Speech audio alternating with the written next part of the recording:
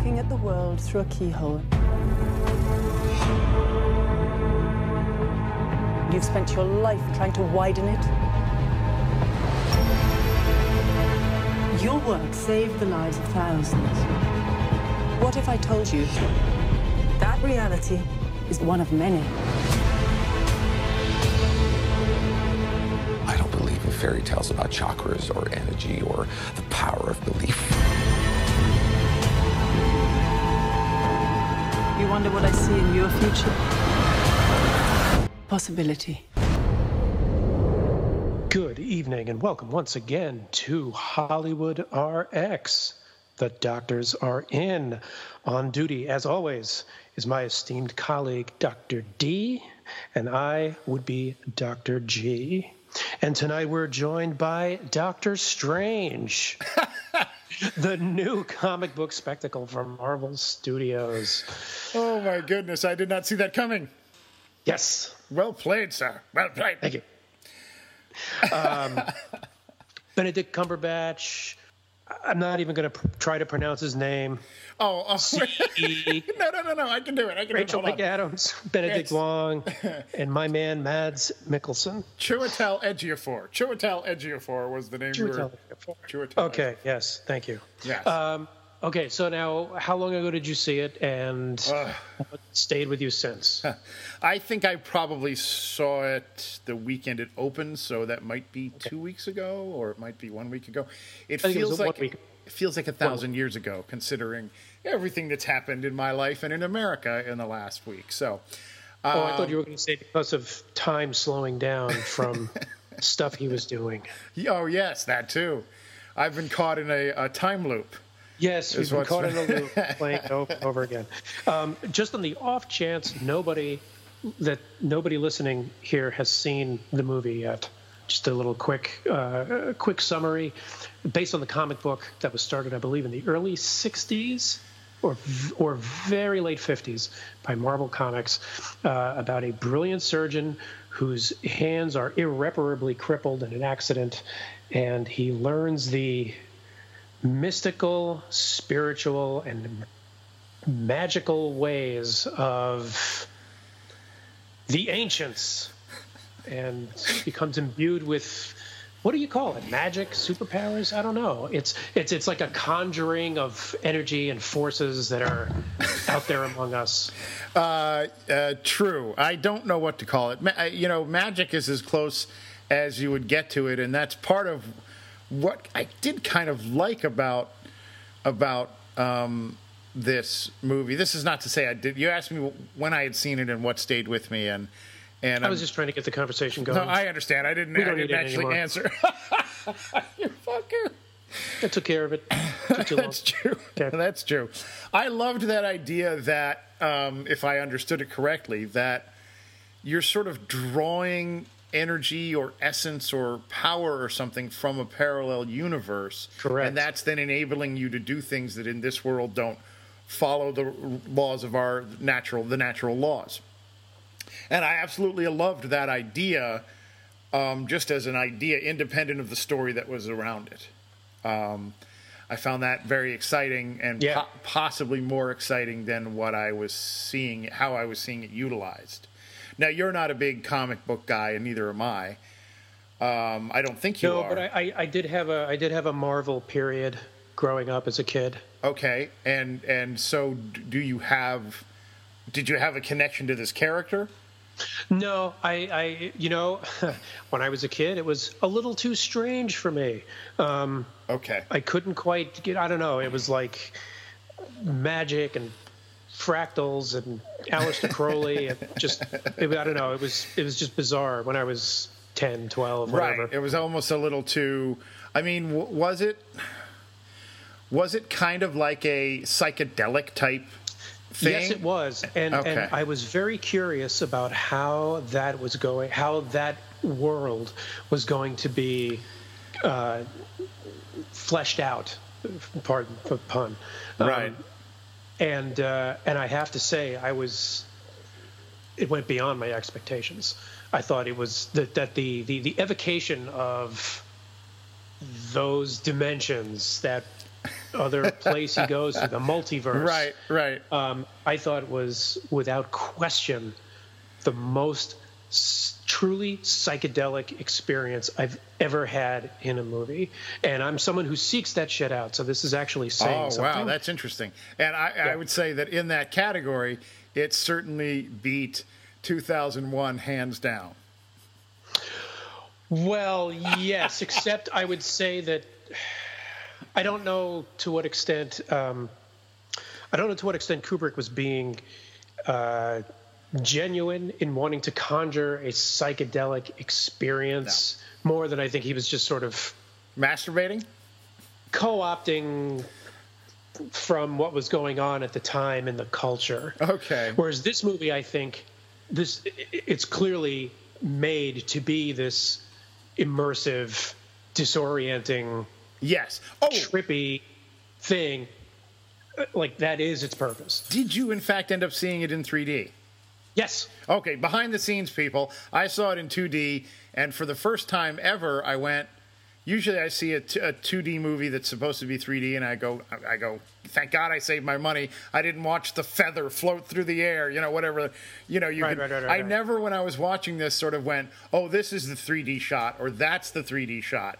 But afterwards, I went, "Oh my God!" The reason I didn't notice it is because it was so seamlessly done and so all-encompassing. I said, I should have seen this in 3D. There's no way I'm going to see it twice. But I immediately sent out an alert to you to get to it in 3D if you. It's the same feeling I had with Hugo. Oh. Was that it wasn't made, the 3D-ness wasn't made a spectacle. Like, it wasn't doing things. It wasn't tacked on. It wasn't tacked on. It wasn't doing it just for the sake of exploiting the space, but it was giving you a more realistic perspective for everything going on, and it made great use of depth of frame and spacing things out. Although there were a couple of shots to me where it kind of had that look like that lens they put on that makes a certain focal plane look like toys. Yes. There were one or two shots of just people standing around. With expansive enough of a background that it was. I get it was you. a little. I get you. It also sounds like the 3D-ness. How do I put this? That the story itself and the 3D-ness were actually were interlocked, as opposed to it being this sort of extra sort of spectacle that you're tacking on. That it is sort of in the DNA of the story. Yes, in fact, I would almost go so far as to say organic. Yeah, I would almost go so far as to say that I don't think it works in 2D. I don't know if this movie would work in 2D. Well, if it would be if it would have been as exciting an experience. I think I might have been much more detached and just watching it as a canvas unfold, and I would not have been as engaged. Well, you have summed up my feelings about it particularly. So perhaps that's the case, and maybe I should try and find it in 3D at some point. If only the human story could have been as compelling. Well, as the visuals were conveyed. Even without the extra D involved, it's still a spectacle and a spectacular looking movie. Yes. And I thought that given, generally speaking, my feeling is that the more spectacle there is in a movie, often the less I care about anything that's happening to any individual. And so I will say that I feel like there's any real work being done in the writing in terms of developing character or in the acting even. I don't feel like when I watch, Avengers that there's a lot of really good writing and acting going on. There's a lot of good referencing other things going on that I don't actually know all about, and there was some of that here. But I would say that this is much closer to having spectacle and content that and a story that than in some of these other cases. Some of these other big action, particularly superhero movies. Yes. And well, I'll have to take your word for that because I've not seen any of the Avengers or the Thors or the Iron Mans. I kind of stay clear of that stuff. Right. Well, you stepped in it now because this this is directly related to those. But even like and we'll get back to that. And even Guardians have to say that. Yeah, absolutely. Even Guardians of the Galaxy is one of my favorite of those. It has a lot of the visual spectacle to it, but I actually am rooting for and care about that ragtag group of characters. With Guardians of the Galaxy? I do personally, yeah. I find the little raccoon gets you? Well, in small doses, but it's more about, I can't believe I've forgotten his name, the actor, the main guy there. Chris, I want to say, but I know that's not right. Is that Chris Pratt? No. Yes, Chris Pratt. Thank you. Chris Pratt. Okay. Chris Pratt. So I think Chris Pratt is in it. Is charming as hell. I like Zoe Saldana well enough. I don't care one way or the other about Groot, but there's not a lot of it going on there. But there's enough there that Groot, the big tree type character voiced by Vin Diesel. Oh, okay. And then Bradley Cooper's... I don't hear the Bradley Cooper in that raccoon for a second. I mean, he's doing something with his voice. I thought it was Bruce Willis the whole time. Not the whole time, but you know what I mean. So, because it was such a New York thing. Anyway, so I like that. That's of the sort of the universe of those kind of movies that I like. That's the one I like more than the others. Although I do like the first Iron Man. But and this was sort of in that zone. I kind of appreciated the sense of humor, but I didn't feel it was as deftly delivered as the comedy that exists in the Guardians movie. There was some comedy here, but I don't really think that Cumberbatch is the guy. You know, Tilda Swinton is as funny as she can be. Tilda Swinton. She was kind of holding back a little bit here in her comedy, and she was just sort of playing it a little bit more straight. Well, I got to tell you now, I'm surprised that because I didn't really register any of what. I didn't register anything she was doing as attempting to be funny. Oh, no, I was mocking it completely. Just now, I was completely mocking the idea of it. No, she is not funny. Oh. There's not a moment for me where she's funny. She's not funny in this. Okay, yeah. No, but I don't think there's a moment where she was supposed to be funny. No, I don't know what the fuck she was doing there, honestly. I don't care about the source material. I'm not like one of those where they go, oh, they changed it and that ruined it. Yeah, right. But now he's gay. Yeah. Right. Dumbledore is gay now. I'm like, there's no way she wrote all those books, all those Harry Potter books, and they made all those Harry Potter movies, and Dumbledore was gay secretly during all of that. She decided after the fact that he was gay because she wanted to get her name in the paper. Trick everybody into being Dumbledore fans. I got to confess, I've not seen any of the Harry Potters, so I don't know what this Dumbledore thing is you're talking about. Well, my wife was at Warner Brothers during that time, and I had young kids, so we saw all of them. But he's he's basically the Gandalf, tottering around with the beard, and he's in charge of the school, and I'm Dumbledore, and you do what I say, and whatever. And it was, fantastic actors were playing him, fantastic British actors were playing him, but I don't believe that anywhere along the line there was any kind of subtext or anything going on. Right. Basically, the point being, he can be gay, and it has nothing to do with the story, and so his gayness doesn't matter to any of those 8 stories. His sexuality is irrelevant. But with as is the Ancient Ones. Yes, there's that too. But I do. I thought that was an odd way to go. Was to go with a bald woman. And it might have worked with a different actress, but I would not have wanted to not see Tilda Swinton in this. But for some reason, I kept thinking the whole time, she kept reminding me of the aliens from Close Encounters of the Third Kind. Oh, my God. I just thought the next time someone makes one of these visitation movies with, like, the classic slender body, no body hair, big black eyes, I'm like, Tilda's got work. Yeah, that is a genius statement that you just made. Which I'm not saying disparagingly. I still love her whole. She certainly seemed otherworldly, which is, I suppose, appropriate given the story. But it's in the source material. It's a monk. It's a man. It's and apparently I think he's a Tibetan monk. I'm not sure. But apparently the idea was not necessarily a creative one, but a financial one, based on the fact that they think this movie will play overseas to a certain type of audience that won't want to see the Tibetan monk in that role. So they change it. I'm convinced that that's why Hong Kong was chosen as one of the three. Right. The three targets. Yes. And so, but I've seen the writer, director, or whomever. I guess it's just, Scott Derrickson was both director and one of the writers say, well, she was the only one for the role and she was perfect for the role. And I argue that just about anybody could have done it, shave their head and put them in the robe and, say things enigmatically. I didn't really feel like, listen, I'm not a big fan of hers anyway.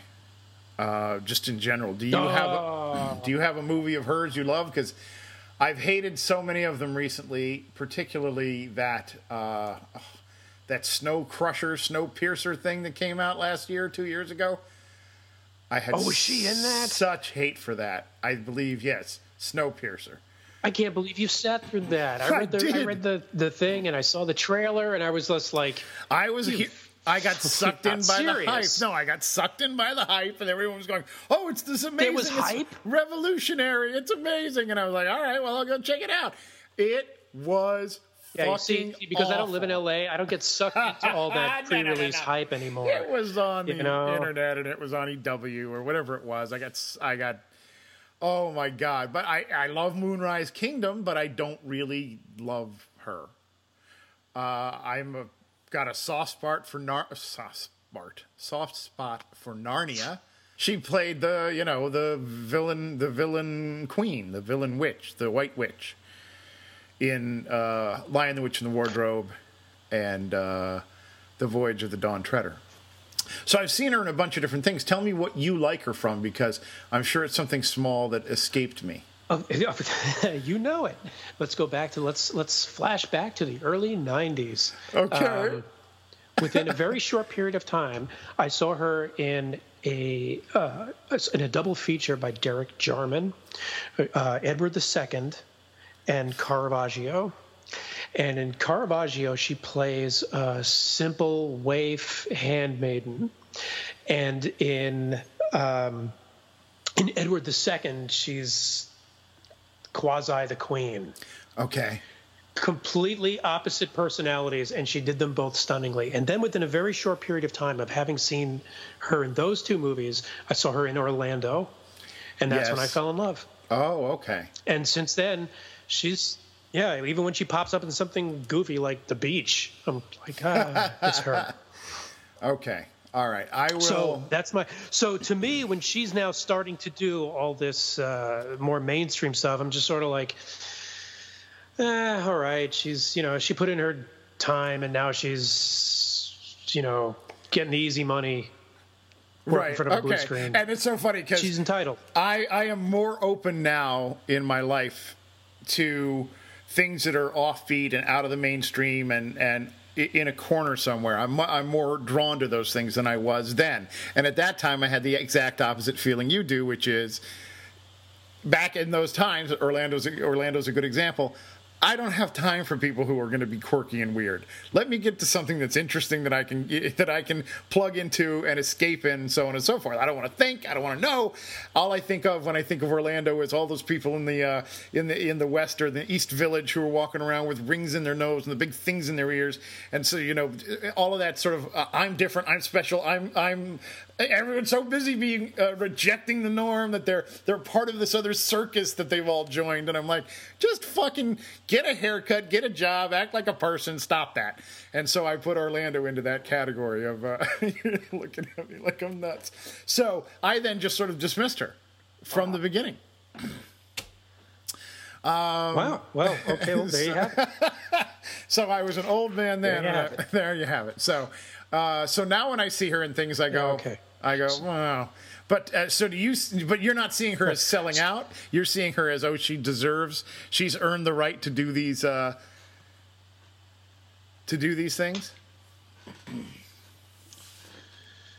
No more than I would say Robert De Niro's sold out or Robert Downey Jr. Okay. I don't think I would put either of the two. I understand what you're saying about those two actors, that they had a certain level of credibility and artistic truth that they were after in their work that they did 20 years ago, and less so now. But I don't think... Right. But given the 20 years ago, they weren't as avant-garde as she was to begin with, nor was she as well known as they were ever. So I understand the comparison, but I don't think it's quite as pure. Because, well, whatever. Wait, are you saying because they didn't come from the same background as her? No, I'm saying that she had never achieved the same heights of fame and attention for the artistic nature of her early work. on, like they did. And so, because she was, listen, she's not going to suddenly get, her being in this doesn't mean she's going to get a flood of offers to be in mainstream movies, or, it's not like she's now part of the, I mean, Snowpiercer's still Snowpiercer. Well, Wes Anderson is not making it. Wes Anderson is still fringe respectable. If you ever told me we were going to be spending this much time talking about Tilda Swinton of all people during the Doctor Strange show, okay, well, I know. Let's you would have won that bet, my friend. Let's reset a little bit. All love to Tilda Swinton. Well, and no. I mean, I understand. Well, no. I understand what you're saying. Okay.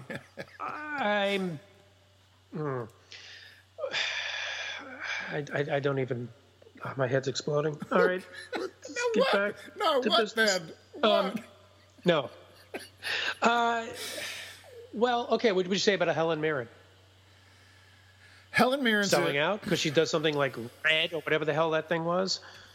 You're just going to think I'm being a dick. So I will respond to you, and then we need to move on. My response is I also don't think like she's a very good example, because I don't feel like Helen Mirren ever went into things for the quirkiness of them. Helen Mirren did a procedural TV cop show. I don't think you're familiar with her work from the 70s and 80s. Oh, okay. Well, if that's the bar, that they did work in the 70s and 80s that nobody paid any attention to, but was artistic and well thought of, then yes, they are comparable. But I don't see Helen Mirren as selling out. No, and I'm not even saying that selling out. I'm not saying that. No. Out. I did not say that. I said, do you consider her to have sold out? Since you have a bar for her that's higher than mine. My bar is down here, so she can't have sold out because I think of her as being down here. That's why I've been pursuing this, because that didn't make sense to me. I didn't say she sold out. No, you didn't. I asked you if you thought that given the earlier, more honest and truth-seeking nature of her work. In none of this was I judging you about it. I just wondered, are you happy to see her in a role like this, given the depth of respect that you have for her earlier work?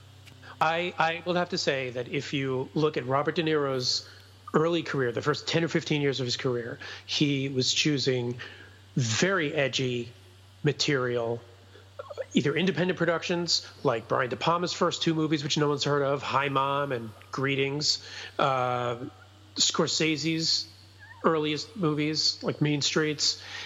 He did a lot of work overseas with foreign directors that were definitely not commercial projects.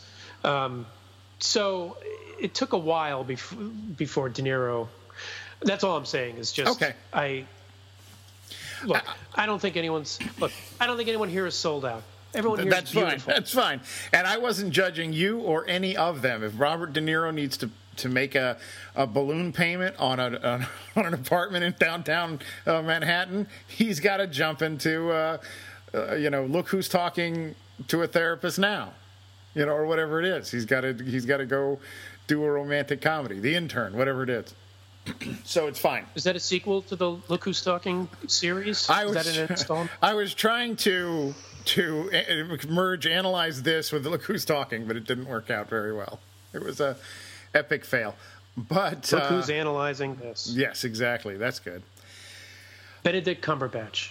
Had you seen him before, really, in a role? I hadn't. Oh, I have. I mean, I have seen him on in the second Star Trek movie, which is... Oh, right. Okay, yes. I did see that. Into Darkness. Yeah, of course. Yeah, we talked about him a little bit there. I saw Imitation Game, which he was in. I'm not going to count the Hobbit movies where he did the voice of Smaug. There's no need to get into that. But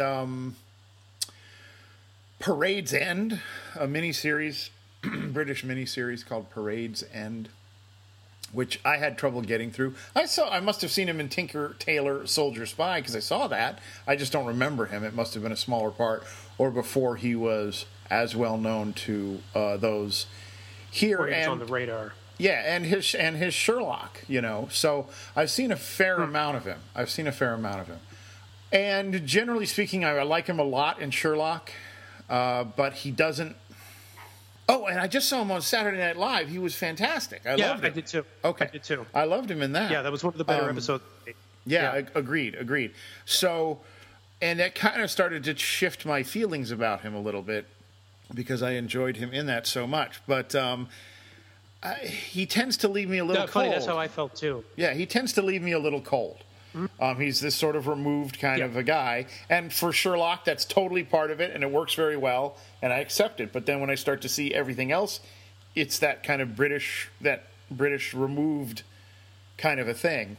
And I've seen a lot of British actors who can bring more than that. And I'm not seeing more than that from him necessarily. I think he was perfect to play Doctor Strange in terms of capturing. Well, certainly once he shaved into the mustache and was wearing the cape. I mean, it's like he stepped out of the comic book. Oh, that's cool. That's cool. But just also in terms of temperament, because of how self-inflated the character is and sort of grandiose in his ego. But yeah, to your point, I felt that during I didn't feel that the moments that were supposed to show him going to the human side just didn't really cut it for me. To tell you the truth, I agree. I sort of felt about it the way I do often when people are falling in love in a movie, and I just feel like I'm not getting any of that chemistry sitting here. They're just going through the motions of people who are falling in love. So, I didn't. I thought, to that point, I thought he did. Go ahead. I thought he did a serviceable job. And I'm not going to run back to see a second installment with him in it just because it's the story or whatever. I'm really trying to get out of the superhero business. I'm really trying to, as a viewer. I wish you were not alone.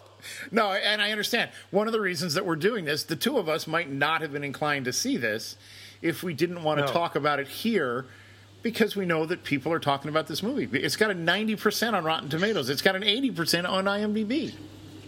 Or an 8%, whatever. To tell you the truth, I mean, I don't know about you. I know that I saw it basically so we could do this show, but I'm glad I did and am seriously debating whether to see it again with my wife. Wow, I love that. Because as I told her, I'm like, the good parts are like a ride. Like, yes, I want you to have fun on this ride. I'm so happy. I'm so happy to hear that. It's just like, and it wasn't even that the rest of it, that the human stuff was all that bad, but it definitely wasn't. It definitely wasn't fleshed out as well as it could be. I didn't like the beat with the other doctor when he gave him the scalpel. I was like, no. When you insisted on her doing it the first time, that meant something. Yes. That was bigger than doing this now, and the guy didn't deserve it when you gave it to him. Right. Because he was wrong the first time. So it's not like you're coming around and giving him a chance. It's like, you were correct. He's done nothing to show you anything's changed. Anyway. No, I understand what you're saying. Movie, I understand what you're saying, but it doesn't help. It doesn't stuck in my craw. It doesn't help them with their development, because his doing that should be. That guy should always have been a decent guy, and that way it would have made that other doctor was basically an okay, guy, and so Strange looking down on him would have been an indication of what a asshole Strange is, and that if he then starts to make a gesture towards the guy that's one of you follow what I'm saying, it would then read as character development. But if the other doctor's a dick, it doesn't help. It's like you once famously told me. Oh no. Yeah, it's like he has to be wrong in order for that scene to work. Okay. And he's not. And it doesn't work the way they think it does. All right. Later on, you'll have to tell me what the context was, because I don't remember that. Although I could tell you now. Okay, then do. It was Kingpin.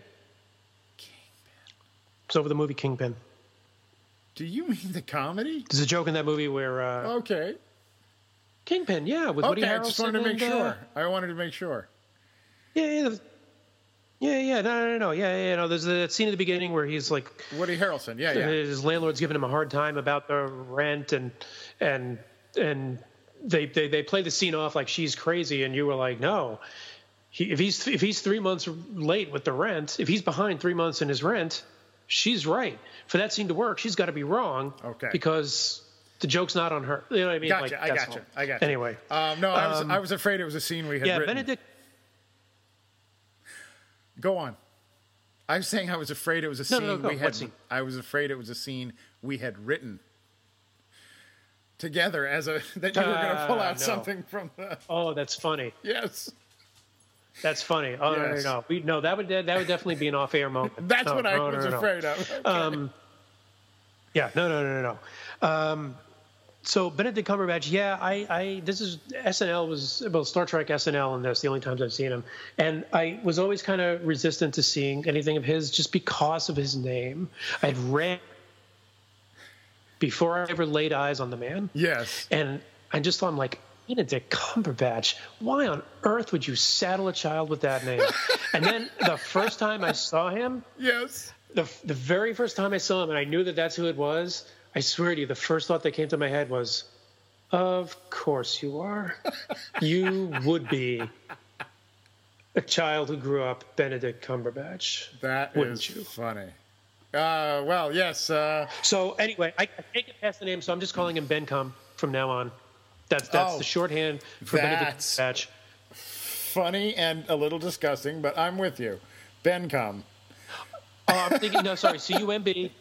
Oh, come. All right. I was aware of that. All right. C-U-M-B. Gotcha. It wasn't. Ben Cum.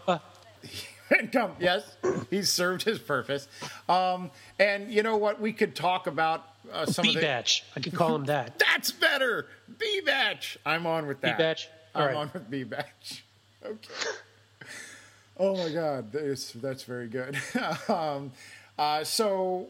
there are some smaller, supporting characters here, actors who we like and that we've known, and other things like Rachel McAdams. I think she's super charming. I like her a lot, but we don't need to get sidetracked. She does a serviceable job of a part that I hope they told her was going to be better in a subsequent episode or installment, because she just basically, I think... Yeah, I don't know. She might end up going the way of like Kirsten Dunst in the Spider-Man movies. Like the next one, she's going to have a much bigger role, but then they're going to kill her character off or something. I believe that character she was playing in the mythos of the Doctor Strange world is like the night nurse, or she's something that has her own sort of flavor. So maybe they're going to be expanding on her in that way. I don't know. What I will tell you in reading about this after I saw it, just the one piece of trivia that I found interesting was, and this is going to mean nothing to you, but it might mean something to the people who are listening, is that she was the original choice for a character in another Marvel universe, and at that time another thing, and she was like, I'm not interested in being involved. And then that blew up all crazy, and she said, well, maybe I could be involved in one of these. So they've come back to her. Well, I don't know. I'd be willing to bet that she was not necessarily interested in doing like all the ScarJo suspended on tight wires in front of blue screen type stuff. It wasn't that. But she's like, well, if I'm just going to be like the girlfriend, then okay, I could do this. It was the part of Pepper Potts in the original Iron Man, which is played by Gwyneth Paltrow. And she's the assistant to Robert Downey Jr.'s business business identity, persona. Yeah. She's the assistant to Tony Stark, and she's been in all 3 movies. And as the movies went on, she became more and more involved. Now, here's the thing: I really don't. Here we go again. I really don't like Gwyneth Paltrow. I like her more than I say like Tilda Swinton, but no, I don't. I love her to pieces in Ripley. In my Ripley movie, can't get enough of her. Your Ripley movie? The Talented Mr. Ripley? Yes, I know, yes. Okay, so I love her in that. I vaguely remember her in Shakespeare in Love. But generally, I have no use for Gwyneth Paltrow, especially now. She's less and less interesting to me as the days... As time has gone on. Time goes by. But having said that, I think that Gwyneth, did a better Pepper Potts than I can imagine Rachel McAdams being. I can't wrap my head around Rachel McAdams playing that part, and I feel like she was much better suited for what she did here. Well, it's been, 10 years? She hasn't really, unfortunately, she's not worked as much as she should have. Absolutely not. We're talking... And yes, she was, yes, she was a little wasted here. I thought yes. She didn't, there wasn't, she conveyed everything well, but there was not a signature moment that she brought an extra something to. Except, there was one smile she gave him in the beginning that I was... that got you. Pitter-patter. Yeah. That's what no, she's... I really like her in the Sherlock Holmes movies. I like her with Robert Downey Jr. That's where she paired with him very nicely instead of the other ones. So I look forward to seeing her more. I look forward to seeing more of Chiwetel Ejiofor in a variety of things, possibly even a sequel. His presence for me was odd. Yes. To me, I was just like, oh man, et tu, Brute? You're gonna get into these superhero franchise movies now too? Right. Oh, he's the one who sold out. Quite possibly. No, come on. Yeah. Come on. To tell you the truth, half the time, for some reason. Yeah. Well, okay, the costumes that they were wearing in Multi-Universe School were, after a while, kind of got to me. Yeah. I was very glad when Rachel McAdams had that line. I'm like, what are you wearing? Right. That's all I could think of. It's just like, how is that clothing conducive to moving around? To anything you're doing. Yeah. Half the time when they cut over to Ejiofor, I was expecting it to be Tim Meadows. You're so mean. No, it's true. It's just, I would have loved it if just once. Oh my God. It was. Yeah. Well. Yeah. So I don't know. I feel like the pacing of his tutelage was starting to sag a little bit. Mm-hmm. I don't know if you felt that way or not, but I just kept scratching my head going, what is he doing here? As I did with many of the other actors who are in it, other than making money. What is he doing here? I'm sorry. No. I meant that the scenes of of Strange's tutelage, I felt the pace was off. Not specific to that actor. No. Okay, you were sort of shifting gears. Yeah, and they weren't necessarily a lot of fun for me. Sometimes that stuff is when they're learning to use their powers, like Spider-Man figuring out who he is and what he can do is fun, and I didn't necessarily feel like this was fun the way it should be. It's funny you bring that up, because that's one of the things about the first movie with Tobey Maguire that really I really noticed was, I don't know if you remember, but he's like trying out the web thing. Yeah. And the first couple of times it just spits out, and I'm like, oh my God, it's like ejaculation. Yes. It's like he's become. It's just like, does anyone else realize this, or is it just me? Yeah. No, it was. Maybe Cumberbatch should have been in that one. Become. There you go. Right. Actually, I'll tell you what. It can be B-Batch or it can be Become. I'll take Become too, but I think B-Batch is funnier. Oh, okay. I think it'll be B-Batch too. Okay. But yeah, because when I hear Become, I think it's like A-list, B-list, A-com, B-com. I don't know. It's weird I was thinking for me. it sounded like a rapper. Oh, that's funny. There you go. Okay. So Well done. Thank you. Well played, sir. All right, so It would be GCOM. yeah, that's true. That's true. And so I'm just going to skip. I think we should just for purposes of time, skip over Mads Mikkelsen and the crazy makeup on his eyes. Could have done. Yeah, I didn't like the makeup on his eyes. Could have done a lot better with him. Now, I will say this: as far as if we're trying to approach something like an ending, I take issue with something that they do in this movie.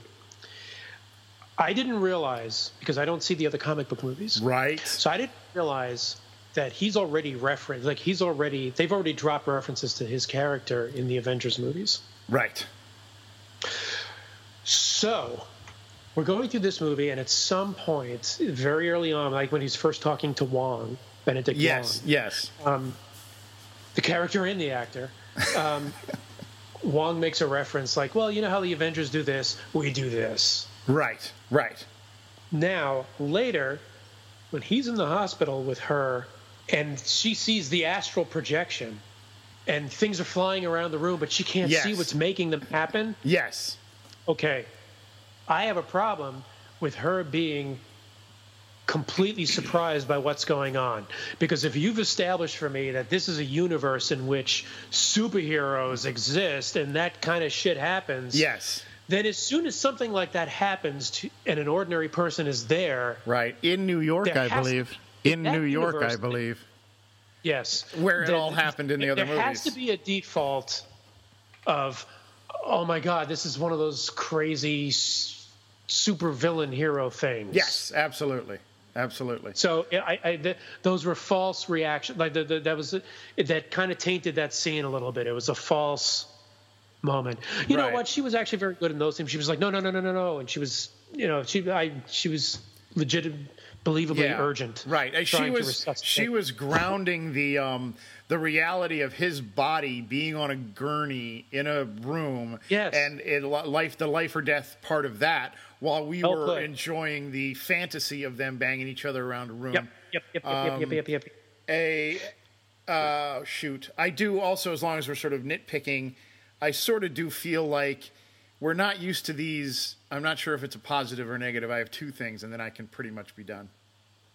This is this idea that this big action movie ends with basically an idea rather than an action, which is I'm going to be in a time loop and keep doing the same thing over and over until I wear you down in some way, and then we work out some sort of negotiation that the audience isn't even going to hear. But that everything will be fine. I'm like, that's not a climax, guys. I mean, I'm glad for you that that's the way you went with it, but that's completely weird. No, I liked it. I like that little Groundhog Day loop. I actually wish it had gone on a little bit longer. Okay. I wanted it to become funny. Right. I didn't dislike it when it was happening, but I kept thinking, and then there'll be an explosion? It's like, I'm like, where's the big thing at the end? But, but to me, what was...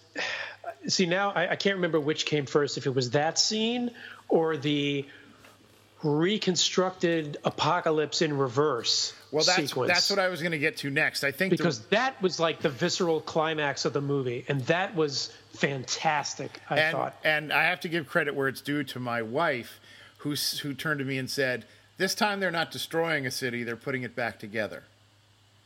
Because all those movies...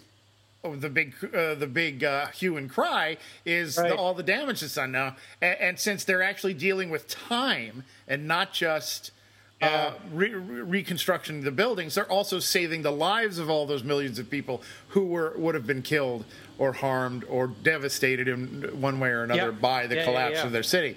And so that made me go, well, that's a very interesting idea. And that's when I went, I wish I'd seen that in 3D.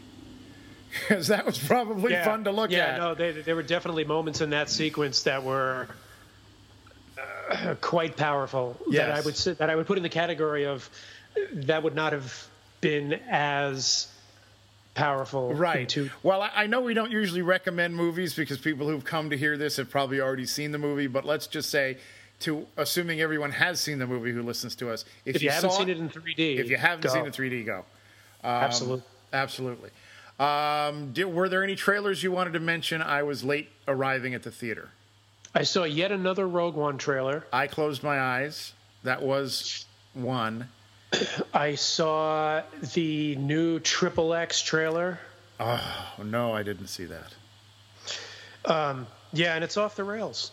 It's off the rails. Okay. I saw a Guardians of the Galaxy 2 trailer. Ooh, I think I saw a little piece of that somewhere, too. Which I almost liked until the raccoon. Did you see the first movie? I felt like no, of course not. Okay. I felt like I could almost be on board with the concept of that thing if it wasn't for the raccoon. And the little plant appearing on his shoulder didn't tweak you at all?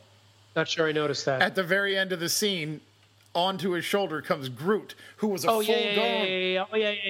full-grown tree in the first movie, but now he's a twig, you know what do they call that when you take a sample of a seedling or whatever, sprout. A sprout. Okay, no. Well, that's the thing is I'm trying to imagine, okay, we're at the point where there's this, there are these crazy spaceships and creatures and weapons and technology and whatnot. And there's still this just empirically pure raccoon. I don't know. It doesn't work for me. Well, it does talk. I know. And it walks upright. What do you want? Just like, huh? What are you doing? I don't know. It's weird it's weird. Okay. Oh, my goodness. All right. I saw the trailer for Life. Oh, I want to see that. Do you want to see that? Oh, no, you don't. Well, I'll tell you. I spent the first half of the trailer thinking, oh, this must be that Alien prequel they've been talking about. Oh, okay. And then I realized it wasn't, and then I was put off by the title. Oh, okay. I got a son who wants to see it, so I'm going to see it anyway. And I thought it might be compare and contrast with Arrival, possibly. But I don't know enough about Life. I just know the word Life, and I think I saw an actor, and I went, "Oh, I like that actor," and that's it. Yeah, I'll probably end up seeing it. Okay. But I can't say that I would find it difficult for them to win me over on the title. Okay. Because I think going into it, you already know the double the double meaning. It's kind of like naming your kid Benedict Cumberbatch. Right away, there's a strike against him. All right. You know what? Stuck with the name Cumberbatch. Why settle for John? Right. Exactly. Go all the way. Or Patrick. So, on behalf of myself and my colleague, and not to mention our third colleague in absentia, B-Batch, we'd like to thank you for listening to our podcast tonight and to wish you all a happy and harmonious future as we move forward as a country. And Thanksgiving. And Thanksgiving. As coming. Yes. Although there's not much to be thankful for, as you've just pointed out. Okay, I'm going to hang on. We'll do our best. Hold on, I'm going to start over. We'll all do our best. I'm going to start over. I may keep all of this, but start over anyway. Listen, folks, we really do appreciate you tuning in and turning on, and we can tell that there are more of you out there than ever before, and we love to have the newcomers spread the word. For now and until next time, the doctors are out.